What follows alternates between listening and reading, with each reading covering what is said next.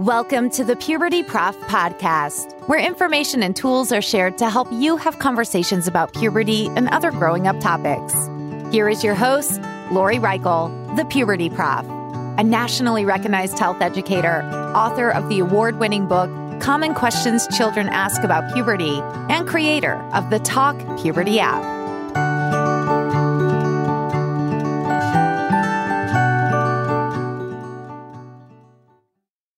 Hi, and welcome to the Puberty Prof podcast. I'm your host, Lori Reichel, the Puberty Prof. As you know, for the fall episodes of the Puberty Prof podcast, we've been focusing a lot on the mental, emotional, and social aspects that preteens and teens can experience. To help us today, I have Haley Weaver. She's an illustrator in which I was connected with her through a friend of mine in North Carolina. Haley does some workshops online regarding illustrating. And before I even continue saying anything more regarding her, I'm going to let her introduce herself. So good morning, Haley. Would you mind saying hi to our audience and tell us a little bit more about who you are? Hi. My name is Haley, and I am indeed an illustrator. I have been creating webcomics online since January 2017, so going on 4.5 years. And my content focuses on a range of things, but a common theme is mental health and anxiety. And so that's something I'm really passionate about. And the workshop that you noted was a class where we worked on drawing through our emotions. So I'm really passionate about using art as a tool to kind of figure out how we're feeling and how to work through those emotions. That is so fantastic. When I was a beginner health educator, I had a peer of mine who was going through some therapy, and it seemed like her art therapist helped her the most in my eyes because she was able to draw about a whole bunch of experiences that she was trying to cope with. So can you tell us a little bit more about why you're so interested in mental health? It's something that I've personally struggled with my whole life. I've had anxiety since I was very little. I don't even remember a time where I didn't have it. So I have battled that my whole life. And I think while it's still not like I think drawing has taught me that it's not something I can solve. It's something that I just need to kind of work through every day, and drawing has helped a lot with that. But yeah, my experience has just kind of followed me throughout my whole life. So I think that's why I care a lot about it. And I know how it feels for other people too. Not exactly, but I can empathize. Would you tell us a little bit about what anxiety is in your eyes? Yeah. Anxiety for me has always been something where in my head, the what ifs kind of get loud. When I was little, my biggest fears were like my parents dying when I'd have a babysitter, or like our pets dying, and just a lot of very intense fear about what could happen. And so I think for me, anxiety just feels like this cloud that sits over me and like kind of takes me out of the moment and forces me to think about like the worst possible outcome of something that like probably won't happen. So it's taken a lot of time to kind of figure out how to manage that and not listen to that voice and instead learn how to manage it. And so you started feeling this way since you were a child. And can I ask your age now? I'm 28 as of 2 weeks ago. Excellent. Happy belated birthday. Thank you. You've created web comics. Would you tell us a little bit about that? Sure. I started an Instagram account in early 2017 where I started sharing a drawing a day. At first, they were colored pencil and paper because I've never been anything but an amateur artist. My last art class was in high school. And they were just little illustrations that talked about topics that were interesting to me at the time. Like I was in my early 20s. So it was a lot about having that first job and being a little bit miserable, having roommates, dating, friendship, long distance friendship after college. And so a lot of it was very relatable, and just little people or figurines would, represent those emotions in my illustrations. And in 2018, around, I think fall, I switched to a digital medium. I used the app Procreate which is a special app, I think, for iPads, I think Apple products specifically. And so I've kind of parlayed into digital art. And now my webcomics are a lot more colorful because of that. And have taken more of a focus on mental health since that change and shift. What I love about this is I know so many college students and high school and middle school students that if they're listening to this, they're going to be like, I'm not alone, because I also feel anxiety. And I would love for them to check out your website for sure, the HaleyDrewThis.com. It's actually not it's HaleyDrewThis.com, because I think if they can see some of your illustrations of how you've coped, like you said, with roommates and a first job that wasn't necessarily so positive, they're not alone. And you're proof that you're a younger person that has a diagnosis at a younger age, you are able to cope and you're able to have a happy and healthy life and succeed. Would you agree to that? Yeah, absolutely. What recommendations do you have for young people regarding coping with mental and emotional challenges? I would say communication is one that has helped me. I can only really speak from my experience, especially since I'm not a mental health expert per se. But I know when I became more vulnerable about what I was feeling, A, having people I trusted to listen, and B, finding a space to let those feelings out, both really helped me. So for the former, it was trusting in friends. I have a really good relationship with both my parents. So even talking to them about some of my fears, or my brother. And then for the latter, it was definitely drawing and also journaling and, taking time and space to actually work through those feelings rather than shove them down. So that's what I'd recommend to, honestly, someone of any age. Instead of trying to pretend your feelings don't exist, to actually figure out what the feelings are and then how to cope with them.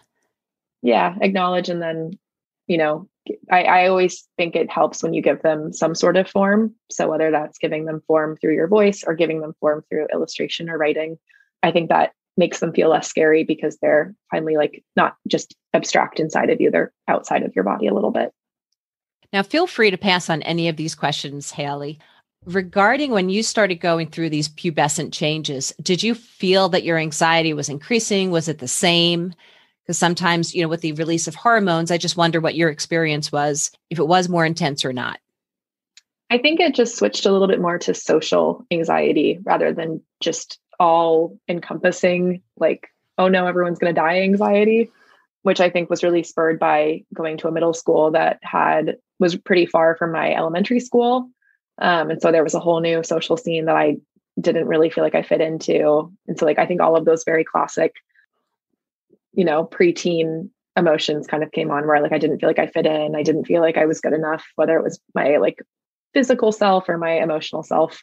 I always felt like I was behind. So I think those feelings all manifested in a brand new kind of anxiety that I wasn't super eager to keep in my life. And was that when you were journaling and doing art? How did you find those ways of coping?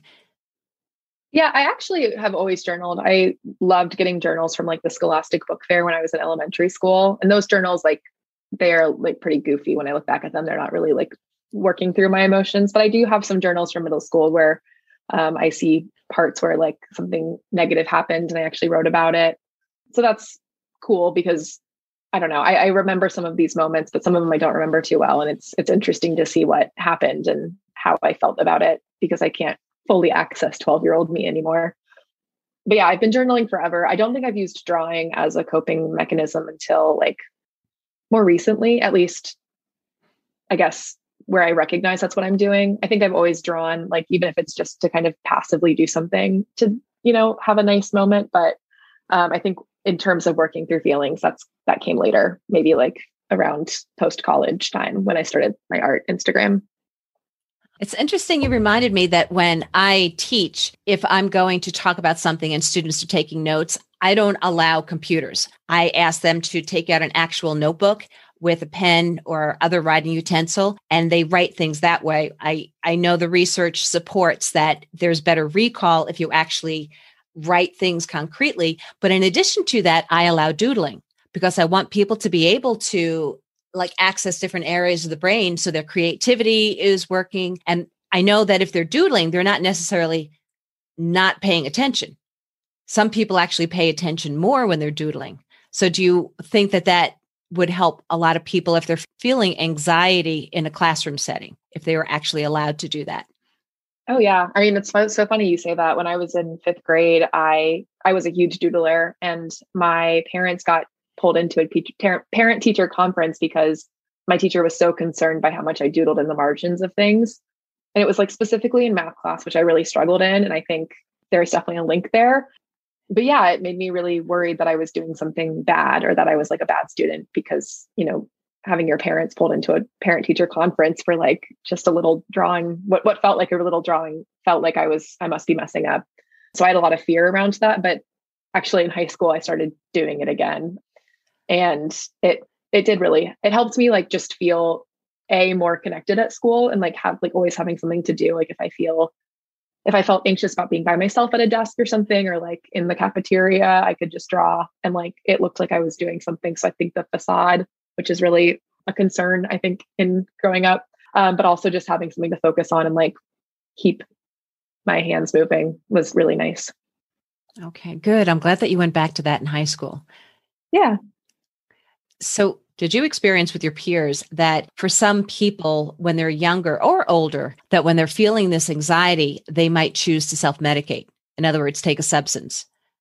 What's your advice regarding that?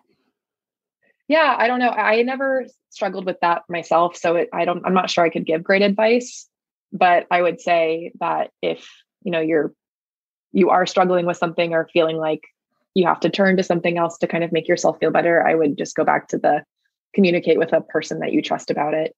I feel like that's always a good thing to do when maybe you feel in over your head about something. Yeah. And at schools, you definitely have maybe a certain teacher that you feel connected with, and that can start a conversation, although teachers are not counselors, but they can connect you with somebody like the guidance counselor or a social worker. And those folks might even connect you with somebody in the community. Certainly make sure that you talk with someone that you feel comfortable. Would you agree to that, Haley? Yeah, absolutely. What recommendations do you have for parents and other caregivers regarding coping with a child that's struggling with anxiety or something else? That's a great question. I would say being a really good listener. And I think this also applies outside of a relationship where you're a parent. And I'm not a parent. So I know this is something that I use just in my life. If someone is telling me something vulnerable about their mental health, but it's just being like really listening and asking what that person needs from you. So whether that's just a listening ear or advice. I think a lot of times, especially when we're in a role where we feel like we're supposed to be in charge or, give lots of advice or teach someone, the first instinct is to give advice to that person, when sometimes I think they just want someone to listen and not be judged or feel like they don't want anything else to happen beyond just like have someone hear what they're feeling and just validate that they've been heard. So I think that's really important. Yeah. So in other words, not telling a young person, oh, that's just a phase, you're going to grow out of it, or it's all in your head. Oh yeah, definitely not that. Yeah. I think the more empathetic and remembering like how, even though we've been in middle school, we've been in high school, we've been in elementary school, we've had that experience ourselves, like we cannot fully put ourselves in teen and tweens today's shoes, like with media, with just like everything else that's different. Even like as someone who was in high school 10 years ago, it's so different with social media. So there's some stuff I just can't understand or fully relate to. And I think that plus the stuff that is probably really similar, like clicks and just feeling like, and natural, like the feelings of anxiety, stuff like that, which I think are universal. Everyone's experience is their own. And just remembering that like our experience doesn't inform someone else's experience, I think can be a really useful reminder. Excellent. Do you have a specific time that you felt your drawing just saved you?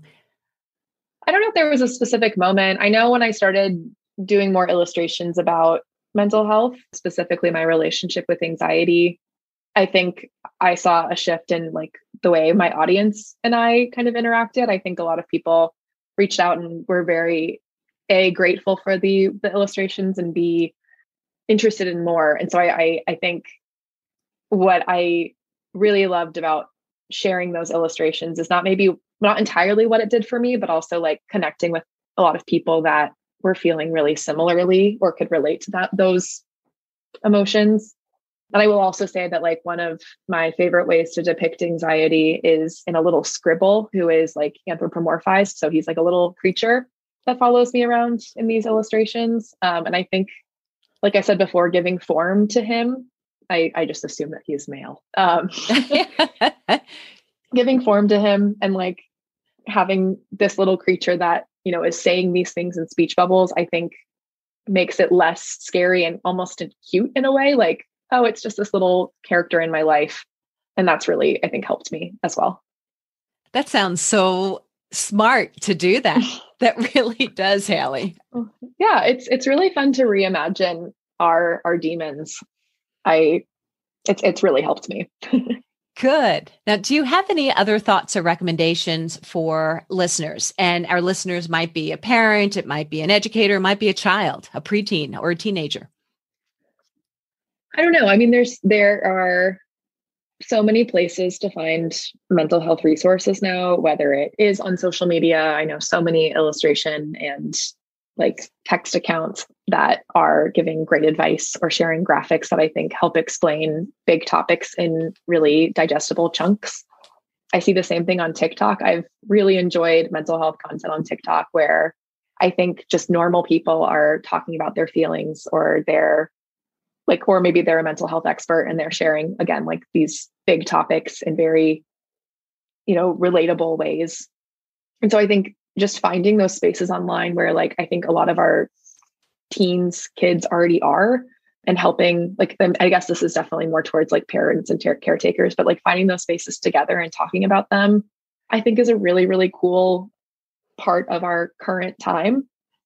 And then I would also say like something that I've been thinking about a lot is just how much, because like this is the other side of social media, but just how much news and bad stuff we see every day and like is just part of our news cycle on a 24-hour basis. Just taking space away from that, like reading a book, getting away. I think I have felt very overwhelmed by that, especially in the last year. And so just never being hard on yourself for maybe not being like fully informed on the world or like just taking a breath. Yeah. I think that's been a personal thing that I've felt like I really needed this year. Yeah. I know sometimes I have to put my phone totally away. So I don't want to see anything and I don't want to be connected to technology. And that's why I love what you're saying that you do, you know, with the illustration, although you use a computer program for that now, correct? Yeah, I do. Yeah. And I also have to do a shout out here for those educators or family members that want to support the educators in the arts, you know, the art classes, the music classes, orchestra, band, all that, because that's another creative way of actually expressing some feelings. You might not have some control at times of how you can do your own thing. Like for singing a song, you might have to do something in your choral group, but on the side, you can sing out loud. That's a great coping strategy. Yeah, absolutely. Anything else you want to share with our audience? Good luck. I mean, I think just a reminder that we're all human and doing our best. And whether you're 10 or 80, you know, life is hard, but also really a wonderful space in which we get to connect with others. And yeah, I think that's a lovely thing. Thank you. And Haley, if somebody wants to see some of your art, where can they go? I post most of my art on Instagram with the handle Haley Drew This. My name is Haley. I know Haley's a popular name with many spellings. And then I also have a newsletter called Haley Wrote This, and I have a Patreon, which are all linked from my Instagram. But Instagram is the first and probably best place to access it all. Excellent. So thank you so much for being here today, Haley. And please continue being strong and being honest about who you are. I love talking with someone who has this creative outlet for sharing with others and supporting others' mental and emotional health. For our listeners, please remember that there's a reason why you're on this planet and to take care of yourself, like Haley said. There's resources that exist. One of my favorites is NAMI, the National Alliance for Mental Illness, NAMI.org. Check that out. Of any age, you can check that out. And thanks again for listening. I hope that you have a happy and healthy day. Thank you for listening to the Puberty Prof podcast, where information and tools are shared to help you have conversations about puberty and other growing up topics. Did you enjoy this episode? Please like, share, and subscribe wherever you listen to podcasts. You can also follow the Puberty Prof on Twitter or Instagram. The Puberty Prof, Lori Reichel, wants to hear from you. Go to pubertyprof.com or click on the link in this episode's description. There you can find more information, as well as ask questions to be answered by the Puberty Prof in a future episode. That's pubertyprof.com. Also, remember to check out the Talk Puberty app and the book, Common Questions Children Ask About Puberty. Until next time, this is the Puberty Prof podcast, where information and tools are shared to help you have conversations about puberty and other growing up topics.